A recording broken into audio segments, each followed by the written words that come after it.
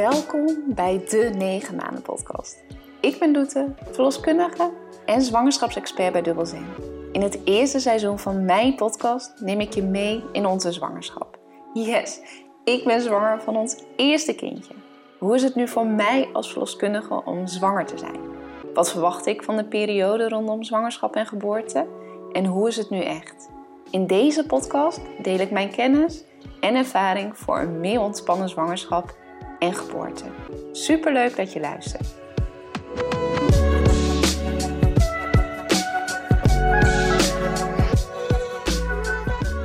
In deze aflevering neem ik je mee in de 37e week van de zwangerschap. Wat een fijne mijlpaal. Ik weet dat het nog even kan duren voordat ze er is, maar deze 37 weken vind ik een heel fijn gevoel. We mogen namelijk thuis bevallen en met onze eigen verloskundige. Deze week stond centraal voor de laatste regeldingen, zoals het inpakken van de tas voor het ziekenhuis, voorbereiding op een badbevalling en voorbereiding op het herstel in de kraamtijd. Ook vertel ik je waarom het bevalbad op onze geboortewensen staat en waarom ontspanning tijdens de geboorte zo belangrijk is.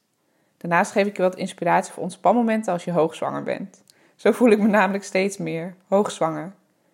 Ik geniet volop, maar merk wel dat de zwangerschap wat zwaarder wordt. Onder andere door de hormonen, steken onderin, pijn in mijn onderrug en menstruatieachtige krampen. Ja, deze week moest dan ook alles af. Ik denk dat het een soort combinatie is van mijn hormonen en de nesteldrang.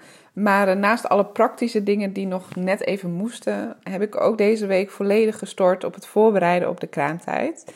Ik heb het al eerder genoemd in de andere afleveringen, maar de afgelopen week heb ik me dus helemaal ondergedompeld in de wonderwereld van het herstellen in deze periode. Van onder andere rust tot gezonde voeding. En in mijn online zwangerschapscursus heb ik dan ook een masterclass gegeven, zodat je hier goed op kunt voorbereiden. Maar ik wil ook in deze podcast alvast een aantal tips met je delen die jou hopelijk mogen inspireren om goed voor jezelf te zorgen tijdens deze periode. En ook voor je te laten zorgen de komende periode. Nou, ik wil het voornamelijk hebben over voeding, omdat voeding eigenlijk de basis is voor je lichaam om weer te kunnen herstellen, naast rust natuurlijk. En het belangrijkste is om tijdens deze periode voornamelijk warm, zoet en makkelijk verteerbare voeding te eten. Hierdoor blijft namelijk je bloedsuiker stabiel en heb je meer energie. Nou, wat ik je alvast voor tips kan geven is om vooraf je kasten goed te vullen. Onder andere met groenten en fruit, eigenlijk je wekelijkse boodschappen.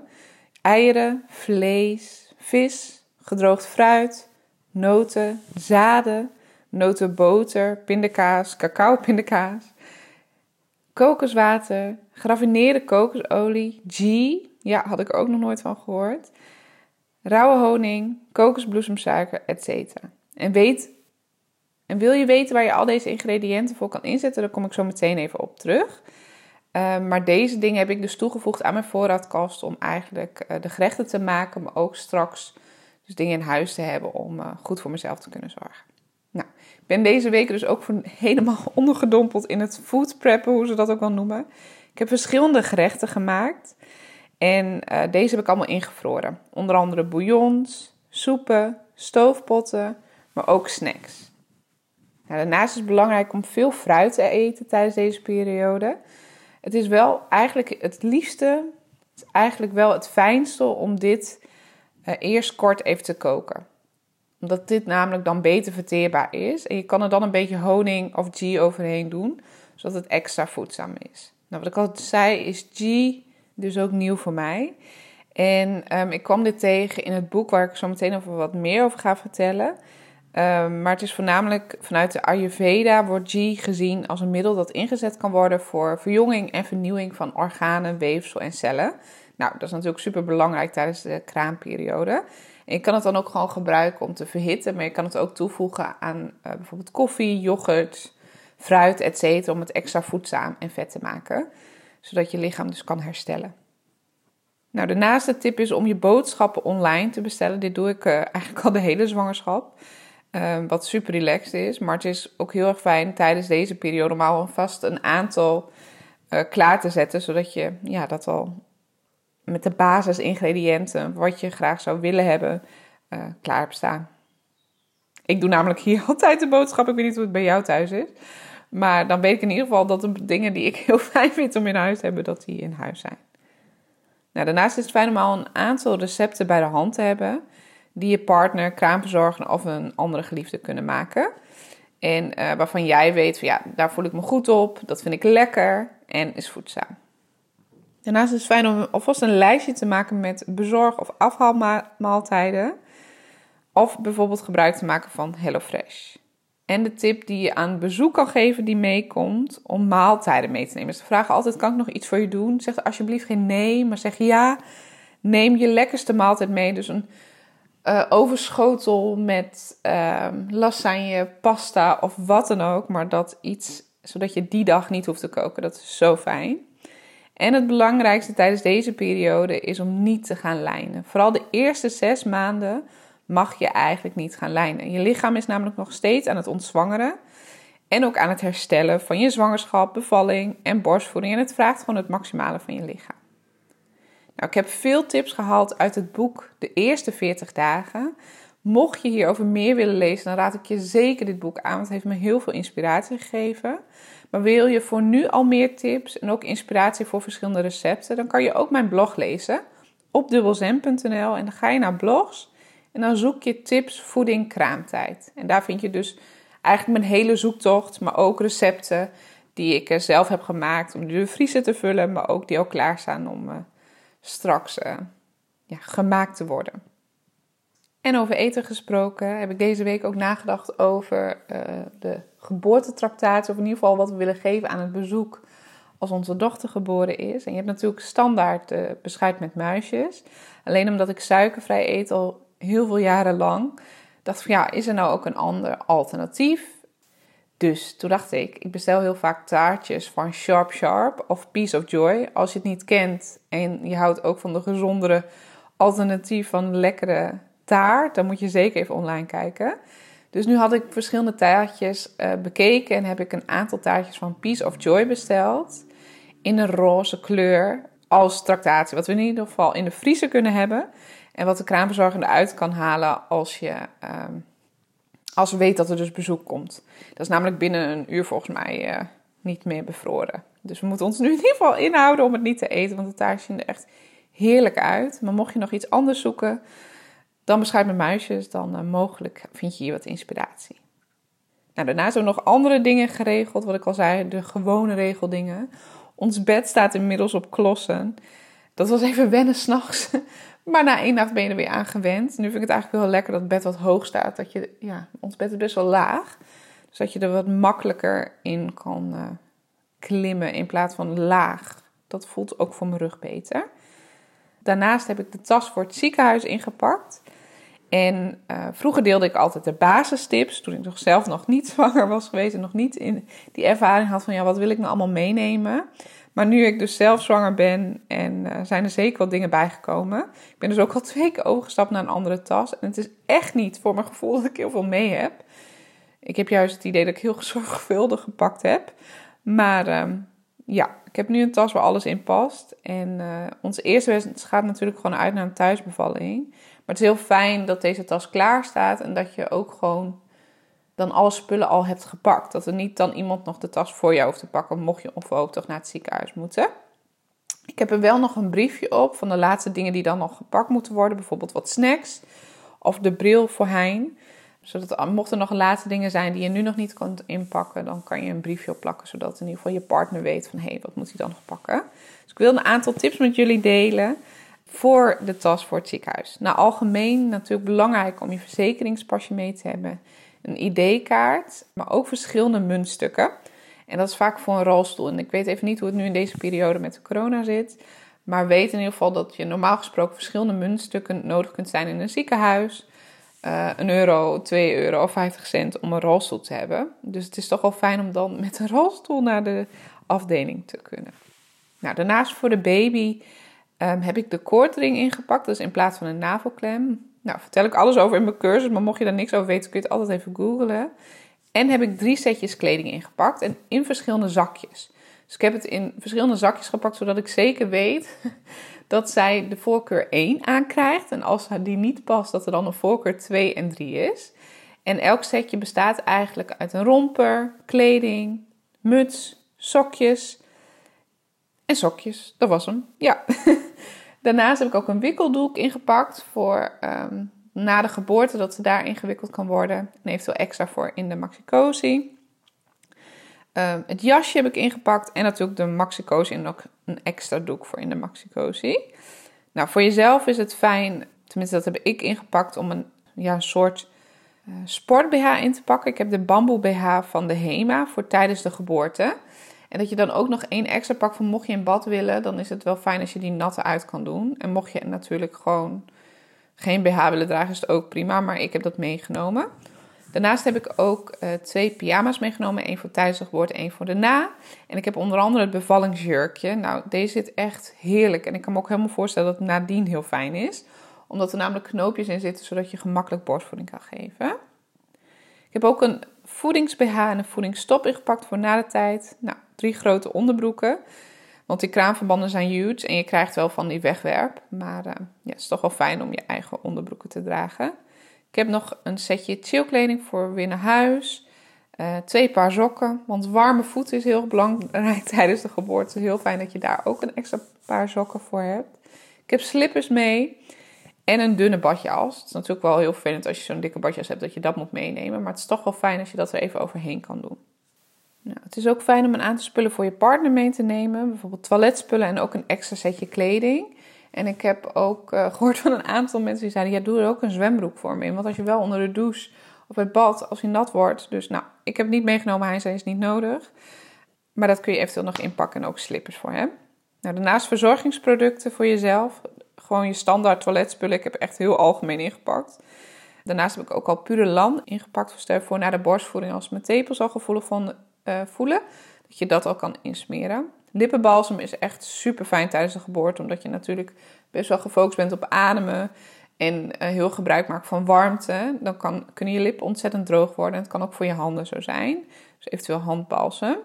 En vergeet nooit een elastiekje. Doe eventueel extra's, want het is zo fijn dat je haar gewoon vast kan zitten. Ik had als verloskundige altijd elastiekjes in mijn tas. Dat mocht er iemand bevallen die ik begeleidde die geen elastiekje had, dat ik haar dan 1 kon geven, want het is zo vervelend. Ja, dus pak dat in. Nou, daarnaast zei ik net al, pak snacks in. Helemaal voor je partner is het zo fijn als er gewoon een tas met spullen is. Want in het ziekenhuis kun je wel gewoon brood eten, maar je partner kan echt niet heel veel weg. En het is gewoon fijn dat hij of zij gewoon op een makkelijke manier even wat kan eten. Voor mezelf heb ik blikjes kokoswater erin gedaan. Van die gezonde naked bars. Dat is een beetje noten, dadels. Dus ook even van die snelle suikers. Ik heb ook dadels nog ingepakt. Smintjes voor je partner is nog een goeie trouwens. Helemaal met het ademen en als je dicht bij elkaar zit. En dat is echt niet fijn. Weet je, als je een hele dag al bezig bent, ook hij, dan kan het gewoon zijn dat soms niet hele frisse adem is. En dat heb ik wel vaak gezien dat dat stoorde bij zwangeren. Dus smintjes nog. En voor jezelf is het ook fijn dat je gewoon een fles water hebt waar je makkelijk uit kan drinken of eventueel rietjes hebt. Nou, voor de ontspanning heb ik onder andere het volgende ingepakt. Ik heb de geboortewensen uitgeprint en ook het geboortehoudingenkaartje wat ik ook deel in mijn zwangerschapscursus. Daarnaast heb ik een kleine zoutlamp ingepakt voor het fijne warme licht.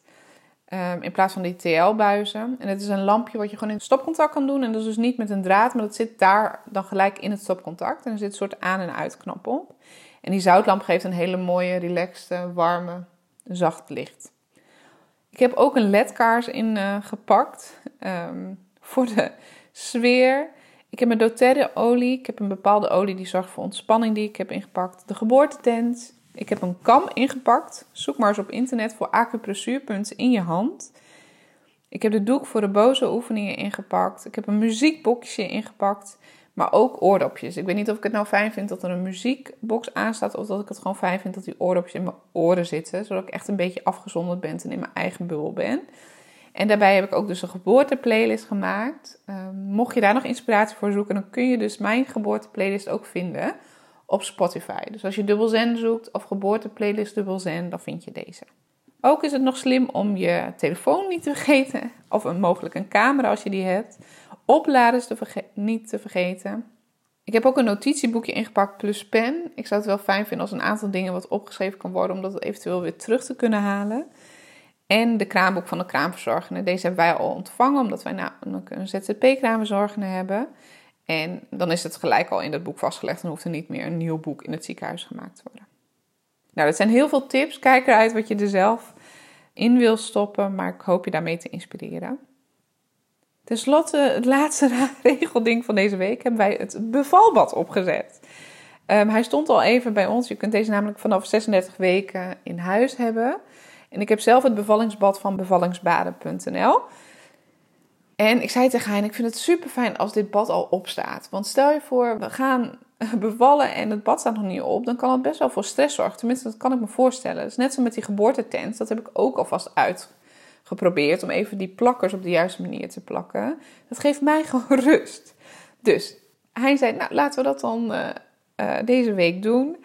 Dus de instructies erbij gepakt. En toen hadden we hem in de garage staan. Maar daar is het dus te koud. Dus dan moest hij een dag opwarmen in de woonkamer. Dus hou daar wel ook even rekening mee. Helemaal als je hem tijdens de geboorte vastpakt. Je mag hem dus niet opblazen als hij echt koud is. Dus dat is nog wel een goede tip. Dus wij uitpakken. En ik verbaas me eigenlijk over hoe snel we hem op hadden gezet. Het was super makkelijk. Hele duidelijke instructies. En hij had het al doorgelezen. Je krijgt ook een mailtje. En binnen 15 minuten, nou hij dacht zelfs dat het 10 minuten was, stond hij. En ik heb nu de hoes er nog niet omheen gedaan. Want er zit namelijk een hoes in. En dan kun je hem pas vullen met water. Maar dat is natuurlijk niet zo hygiënisch als hij al opstaat met de hoes. Maar mocht je hem gelijk vullen en dan ook gelijk gebruiken, dan kun je dus de hoes er gelijk omheen doen. Het is wel slim om alvast eventjes de aansluiting op je kraan te controleren. Omdat daar namelijk de slang in moet en elke kraan is anders. Dus dat hebben wij ook alvast even geprobeerd. En het fijne is dat hij dus heel snel stond. En hij dus gewoon door de deur past. Waardoor wij hem nu in een andere kamer hebben staan. We hebben hem nu namelijk in de garage staan. En ja, dat is super fijn. Want dan staat hij nu niet in de weg. Waar we bijvoorbeeld een week of 4 weken naar zitten te kijken. Mocht je nog benieuwd zijn naar een filmpje. Wij hebben een filmpje gemaakt hierover. En die kun je terugvinden op Instagram @dubbelzen. Nou, zoals je net al gehoord heb ik dus verschillende ontspanningsmogelijkheden meegenomen. Of in ieder geval in het tas voor het ziekenhuis. Die Hein er ook zo uit kan halen voor thuis. En het bevalbad staat natuurlijk ook echt voor ontspanning tijdens de geboorte. Maar ik wil toch nog even dieper op ingaan waarom ontspanning nou tijdens de geboorte zo belangrijk is. En waarom ik dus ook daarom graag gebruik zou willen maken van de douche en het bad. Nou, om dit te kunnen begrijpen is het eigenlijk wel belangrijk om een korte introductie te geven in de biologie van stress en ontspanning. En misschien weet je nog wel van vroeger. We hebben als het ware 2 systemen om te kunnen reageren op een situatie. Je hebt namelijk het sympathische stelsel en het parasympathische stelsel. En het sympathische stelsel is het stelsel wat reageert op een acute situatie. Wanneer bijvoorbeeld een stresssituatie is of iets onverwachts, dan komt de adrenaline vrij en dan ga je als het ware met een acute reactie reageren. Een beetje dat fight-or-flight reactie. En wat er dan gebeurt door die adrenaline is dat je ademhaling omhoog gaat, je hartslag gaat omhoog en de doorbloeding gaat naar bijvoorbeeld je been om echt te kunnen reageren op die situatie. Nou, daartegenover staat het parasympathische stelsel en dat is ons ontspanstelsel. En dat is wanneer je 's avonds op de bank ligt, volledig ontspannen en dan stroomt het hormoon oxytocine. Nou, dan gaat je hartslag omlaag, je ademhaling gaat omlaag en de doorbloeding gaat voornamelijk naar je buik, dus naar je organen. En dit verschil is heel belangrijk om te begrijpen, omdat je dan weet van ja, hoe kan je nou reageren op een situatie? Net zo'n situatie als de geboorte. Ik vergelijk het ook wel eens met de tandarts. Wanneer je bij de tandarts zit en je weet dat hij gaat boren en je hebt daar angst voor, nou dan ga je verkrampen, komt de adrenaline. En als het ware gaat het dan nog meer pijn doen. Maar als je weet dat er een bepaalde manier is hoe je kunt omgaan met die situatie, je bijvoorbeeld heel gaat focussen op je ademhaling en je kunt meer ontspannen, dan zul je merken dat het minder pijn doet. Dat komt namelijk door die reactie van je lichaam. En zo werkt het eigenlijk ook tijdens de geboorte. En tijdens de geboorte is die oxytocine dus heel erg belangrijk. Nou, die oxytocine, wat ik net al zei, die komt dus vrij als je kan ontspannen. Maar weeën worden ook gestimuleerd door oxytocine. Het is best bijzonder dat 1 hormoon, het oxytocinehormoon, voor zoveel dingen belangrijk is. Het komt namelijk vrij als je knuffelt, als je verliefd wordt, als je seks hebt, bij ontspanning dus, maar ook wanneer je gaat bevallen. En daarom is het heel fijn om te weten hoe kun je nou die oxytocine optimaal in je lichaam laten stromen. En daarvoor heb ik namelijk mijn ontspannen bevallen cirkel. En ik leg het altijd uit dat het begint bij dat je lichaam weeën gaat aanmaken onder het hormoon van oxytocine. Nou, wanneer je alle receptoren van je baarmoeder gevuld worden met oxytocine, dan krijg je dus weeën, effectieve weeën.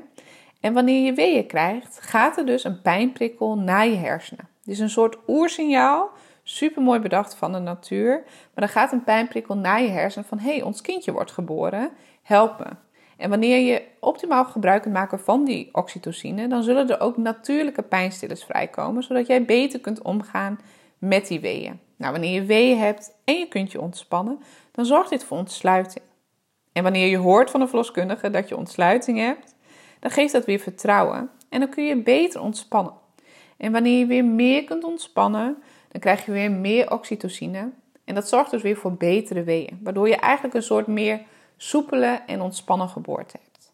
Nou, dit is een beetje een korte introductie in hoe het werkt met de hormonen tijdens de geboorte en waarom ontspanning dus zo belangrijk is. Want je kunt je wel voorstellen, ik vergelijk het ook wel eens met een golf van de zee. Wanneer je tegen de golf inloopt, dan splasht die golf, dan geeft die weerstand. Maar wanneer je met de golf meegaat, klinkt misschien heel zweverig, kom je veel verder. Dan surf je als het ware mee. Dus het is een bepaalde manier hoe je kunt omgaan met de weeën. In mijn cursus ga ik hier nog veel dieper op in en voornamelijk ook wat kun je nou precies doen. Want wat is normaal en welke mogelijkheden er zijn er? En wat zou jij nou fijn vinden tijdens de geboorte om beter te kunnen ontspannen? En daarnaast heel belangrijk, hoe kan je partner je daar nou bij ondersteunen? Maar hier komt dus het bad voor mij aan bod. Omdat dit namelijk zorgt voor instant ontspanning. Nou, ik wil je een aantal voordelen noemen. En je hoeft helemaal niet in bad te bevallen. Je kan ook de weeën opvangen in bad. Maar waarom het bevalbad dus op onze geboortewensen staat. Nou, dat instant ontspannidee, wanneer je nu al in bad gaat, dat gevoel, dat geeft het dus ook tijdens de geboorte. Waardoor je dus tussen de weeën door beter kunt ontspannen, maar ook de weeën beter kunt opvangen. Nou, het is dus een hele effectieve manier van pijnstilling en ontspanning, want warm water vermindert eigenlijk de pijnervaring. En je komt dus ook gemakkelijker in je eigen bevallingsland, in je bubbel, zodat je echt kunt focussen op die weeën opvangen. En dat zorgt dus ook voor een meer vlottere geboorte. Daarnaast werkt de warmte en het water als een soort zachte massage en kun je dus gemakkelijker bewegen. Mocht je in bad willen bevallen, dan zorgt dit eigenlijk van nature al een betere houding die je kunt aannemen tijdens het persen.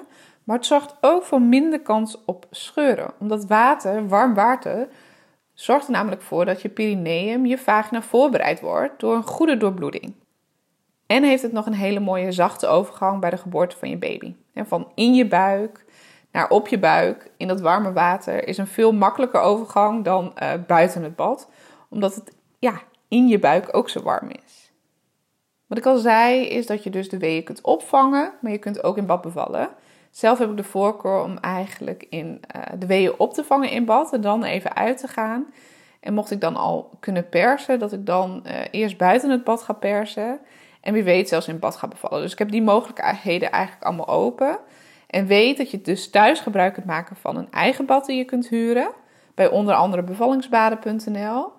En daarnaast kun je in het ziekenhuis ook heel vaak gebruik maken van het bevallingsbad. Maar dit is wel fijn om alvast even vast te leggen en altijd te bespreken tijdens je bevalgesprek met je verloskundige. Mocht je dit fijn lijken. En mocht je nog meer informatie willen trouwens, ik heb ook een blog hierover geschreven. Die kun je ook weer terugvinden op dubbelzen.nl en dan zoek je gewoon bij de blogs op badbevalling. En daarbij heb ik ook 2 video's gedeeld over geboortes in het bad. Dus mocht je dat fijn vinden, dan kun je die daar terugvinden. En ben je inmiddels ook bijna 37 weken en heb je om wat voor reden ook nog geen zwangerschapscursus gevolgd, maar denk je, misschien wil ik dat toch nog, om toch nog wat tips mee te kunnen pakken, weet dan dat je mijn online zwangerschapscursus gemakkelijk in een week kunt volgen, samen met je partner. En dan volg je hem dus gewoon relaxed. Je kan er ook een aantal weken over doen, maar prima in een week. En weet ook dat mijn zwangerschapscursus vaak volledig wordt vergoed vanuit de aanvullende verzekering. Dus mocht je nog twijfelen en toch nog denken van ik wil toch nog wat meer ontspanning of wat meer tips, kijk dan zeker even op dubbelzen.nl naar mijn online zwangerschapscursus. En daarbij deel ik ook welke zorgverzekeraars mijn zwangerschapscursus vergoeden, omdat ik verloskundige ben. En weet ook dat het nooit te laat is om nog dingen tot je te nemen, hoe je op een meer ontspannen manier kunt bevallen. Als je denkt van het voelt toch nog niet helemaal dat ik weet wat ik wil. Dat is heel normaal. Soms is het er ook nog niet van gekomen, dus kijk dan zeker even naar waar je behoefte aan hebt. Goed, wat gebeurt er dan in de 37e week van je zwangerschap? Nou, na deze week is je kindje voldragen. Niet dat hij of zij niet meer groeit, maar we spreken dus vanaf deze periode van de aterme periode. Dus dat je kindje vanaf de 37 weken tot 42 weken geboren kan worden. Volgens de app Zwangerschap Plus weegt je kindje nu ongeveer tussen de 2,75 en 3 kilo. En heeft hij of zij voldoende vetreserves om geboren te worden en onder andere de eigen temperatuur te behouden, maar ook goed te kunnen drinken. En mocht je kindje nog niet geboren gaan worden, dan gebruikt hij of zij deze periode om zich voor te bereiden met nieuwe vaardigheden. Zo leert je kindje onder andere tegelijkertijd zuigen, slikken en ademen, wat erg handig kan zijn voor straks aan de borst. Hij oefent dit in je buik met vruchtwater. Je kindje drinkt namelijk ongeveer 400 ml vruchtwater per dag en produceert daar ongeveer 500 ml urine van. En wist je dat dit vruchtwater elke 3 uur ververst wordt? Het grootste deel van het vruchtwater bestaat namelijk uit water. En een paar procent maar zijn schilfers van de huid, restanten van het donshaar, eiwitten, vetten, hormonen, enzymen, pigmenten, maar ook dus de urine van je kindje. De ruimte waarin je kindje zich nu kan bewegen is beperkt en dit zul je ook aan de bewegingen kunnen merken. Zelf merk ik bijvoorbeeld dat er veel meer een slaap-waakritme is en dat het wel meer rustige, maar vooral hardere bewegingen zijn. En ze ook veel meer reageert op ons, een soort meer bewuste bewegingen. Ik ben benieuwd of jij dit ook herkent. Nou, zoals ik al zei, voel ik me dus hoogzwanger. Sinds deze week kan ik wel zeggen. Misschien zei ik vorige week dit trouwens ook wel, maar dat weet ik niet meer. Maar ik voel wel echt dat ze elke week groter wordt en dat het gewoon wat meer van je lijf vraagt. Daarnaast ben ik ook veel gemakkelijker emotioneler. Ik vond eigenlijk dat ik dit helemaal niet echt had tijdens de zwangerschap. Maar als ik nu met Hein ook maar iets van een hele kleine discussie heb, dan heb ik gewoon al tranen. En het slaat helemaal nergens op. Maar echt om de kleinste dingen. Of wanneer we even kort bespreken over wat verwacht je straks van die periode. En kijk je ergens tegenop. En dan moet ik gewoon bij het idee dat ze straks op mijn buik ligt al huilen. Dus ik weet niet of jullie dit ook herkennen. Maar ik vind het echt opvallend dat die hormonen, misschien nu ik rust neem, meer tijd heb om erover na te denken, dat meer opspeelt. Daarnaast merk ik ook echt sinds deze week dat mijn onderrug pijnlijker is. Dat als ik dus drukker ben geweest, dat ik meer last heb van mijn onderrug. En dat ik ook meer steken onderin heb nog. Onder andere met het wandelen, maar ook gewoon als ik thuis bezig ben met onder andere koken. En dat zal wel echt voornamelijk komen dat ze dieper in mijn bekken zit. Ik heb het al eerder gezegd, ze kunnen rond deze periode nog steeds indalen. Dus mocht je ook merken dat het wat dieper komt, dat je buik bovenin wat meer lucht heeft en dat je merkt van wat gebeurt allemaal onderin, kunnen zeker de indalingen zijn. En die kun je ook vinden in de vorige podcast, meer informatie erover. En sinds deze week heb ik dus meer harde buiken.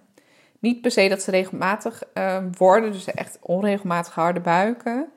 Maar wel dat ik merk dat mijn buik hard wordt en dat ik zelfs wat menstruatieachtige krampen had bij een ochtend toen ik wakker werd.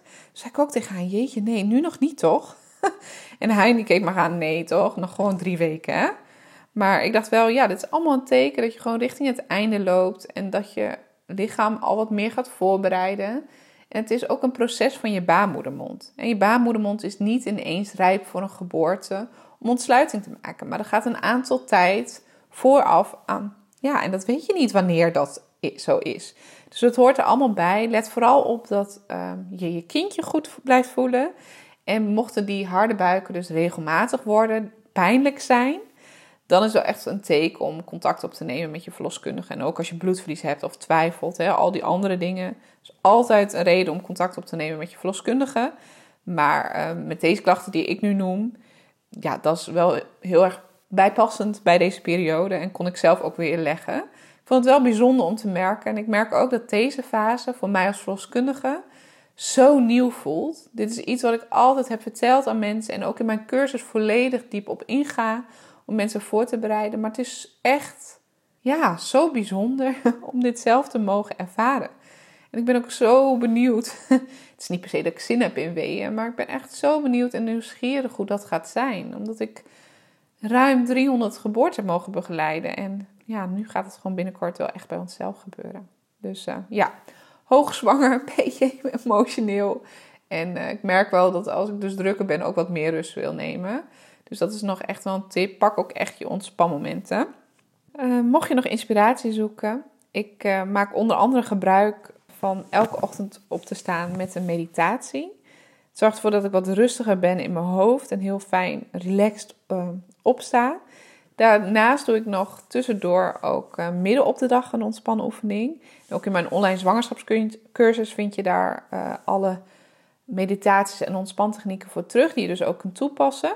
Maar je kunt ook op mijn website via Ontspannen Zwanger Challenge, kun je ook gratis meedoen met de 7 dagen challenge. En daar deel ik ook inspiratietips uit. Nou, daarnaast ga ik regelmatig in bad. En mocht je nou geen bad hebben, ik heb deze week voor het eerst ook gefloat. En ik weet niet of je het kent. Ik ken het wel, heb het nog nooit toegepast. Maar floten is in een bad met magnesium. En je blijft dus drijven. En dat magnesium zorgt ervoor dat je lichaam herstelt. Het staat eigenlijk, doordat je op die manier blijft drijven, aan 4 à 5 uur slaap. Dus het is perfect om te herstellen. Maar het is ook perfect tijdens de zwangerschap. Ik vond het heel bijzonder om te merken dat wanneer je blijft drijven, eigenlijk doet je kindje dat ook in je buik. Dus ik vond het het was heel fijn. Zij begon ook helemaal te bewegen. Dus het was ook een hele fijne connectiemoment met haar. Hoewel ik het uur wel best lang vond duren, was ik daarnaast wel echt mega relaxed. En dat magnesium zorgt wel echt voor een goede herstel. En helemaal rond deze periode, wanneer je last krijgt dus van je onderrug, dat het zwaarder wordt, dan is het heerlijk om te kunnen drijven. Dus mocht je een float optie hebben in je omgeving, is dat zeker een tip. En daarnaast heb ik deze week dus ook nog een massage geboekt. En dat was echt heerlijk. Dus dat raad ik je zeker aan om naar deze ontspanmomenten te kijken. Daarnaast wil ik deze podcastaflevering nog even afsluiten met hoe elke zwangerschap bij iedereen anders kan zijn. Dus niet alleen per persoon, maar ook per zwangerschap kan elke zwangerschap anders zijn. Ik zag namelijk een post voorbij komen over zwangerschap en daar de eerlijke gevoelens bij. En ik kwam hiermee met iemand in gesprek en ik dacht, ik wil het toch even delen. Omdat ik voel me namelijk wel echt ten top tijdens de zwangerschap. Ik geniet volop en ik heb ook in die zin echt wel een zorgeloze zwangerschap. En dat zie ik zelf ook heel erg in. Ik heb wel wat klachten, maar die horen er gewoon bij. En dat zie ik eigenlijk ook niet echt per se als klachten. Dus ik kan echt wel volop genieten van het zwanger zijn. Maar wat ik graag wil bespreken, is dat het dus ook heel normaal is dat je dit niet zo voelt. Of dat je dit niet zo ervaart. En misschien heb je wel heel veel zwangerschapsklachten. Misschien zit je helemaal niet lekker in je vel. Maar weet dus dat het heel normaal is. En dat het ook bespreekbaar mag zijn. Je hoeft namelijk niet alleen maar, zoals wat ik net zei, hoe ik me ervaar. Je mag het allemaal voelen en het mag er ook gewoon zijn. En waarschijnlijk vind je het, ondanks dat, nog steeds mega bijzonder dat er een kindje in je buik groeit. Maar dan mag je toch ook juist uitkijken naar de periode dat straks je lichaam weer voor jezelf hebt. En het is niet alleen zo dat dit tijdens de zwangerschap is, maar ook tijdens de periode erna. En ik wil het ook graag benoemen, omdat die periode na de geboorte, je hoeft niet per se op een roze wolk te belanden. Of gelijk hotel de botel te zijn op je kindje. En dit is heel erg belangrijk om te weten, want vaak zie je op social media dat moeders helemaal verliefd op een kind zijn. Maar weet ook dat het niet zo hoeft te zijn dat je dit gelijk zo voelt. Het is een soort overweldigende periode met alle mixgevoelens die er zijn en dan ook nog je hormonen. Je kan gelijk verliefd zijn, maar het hoeft niet zo te zijn. Het is echt een proces. En er gebeurt zoveel. Je staat op standje overlevingsstand en het mag er gewoon zijn. Wat ik je vooral wil meegeven, kijk waar jullie behoefte naar hebben in deze periode en zorg voor zoveel mogelijk rust. Naast dat voorbereiden op de voeding, wat ik dus heb gedaan, komt in dat boek de eerste 40 dagen ook heel mooi naar voren hoe je kunt voorbereiden mentaal. Dus met betrekking tot rust, rituelen, etc. Dus mocht je daar nog inspiratie voor zoeken, zeker het boek aan te raden om dat ook te lezen. En mocht je daarnaast nog meer tips willen, ook in mijn online zwangerschapscursus deel ik dus tips hoe je kunt voorbereiden op deze periode. Door middel van een masterclass, maar ook verschillende ontspantechnieken. Een meer ontspannen zwangerschap, geboorte en kraamperiode dus.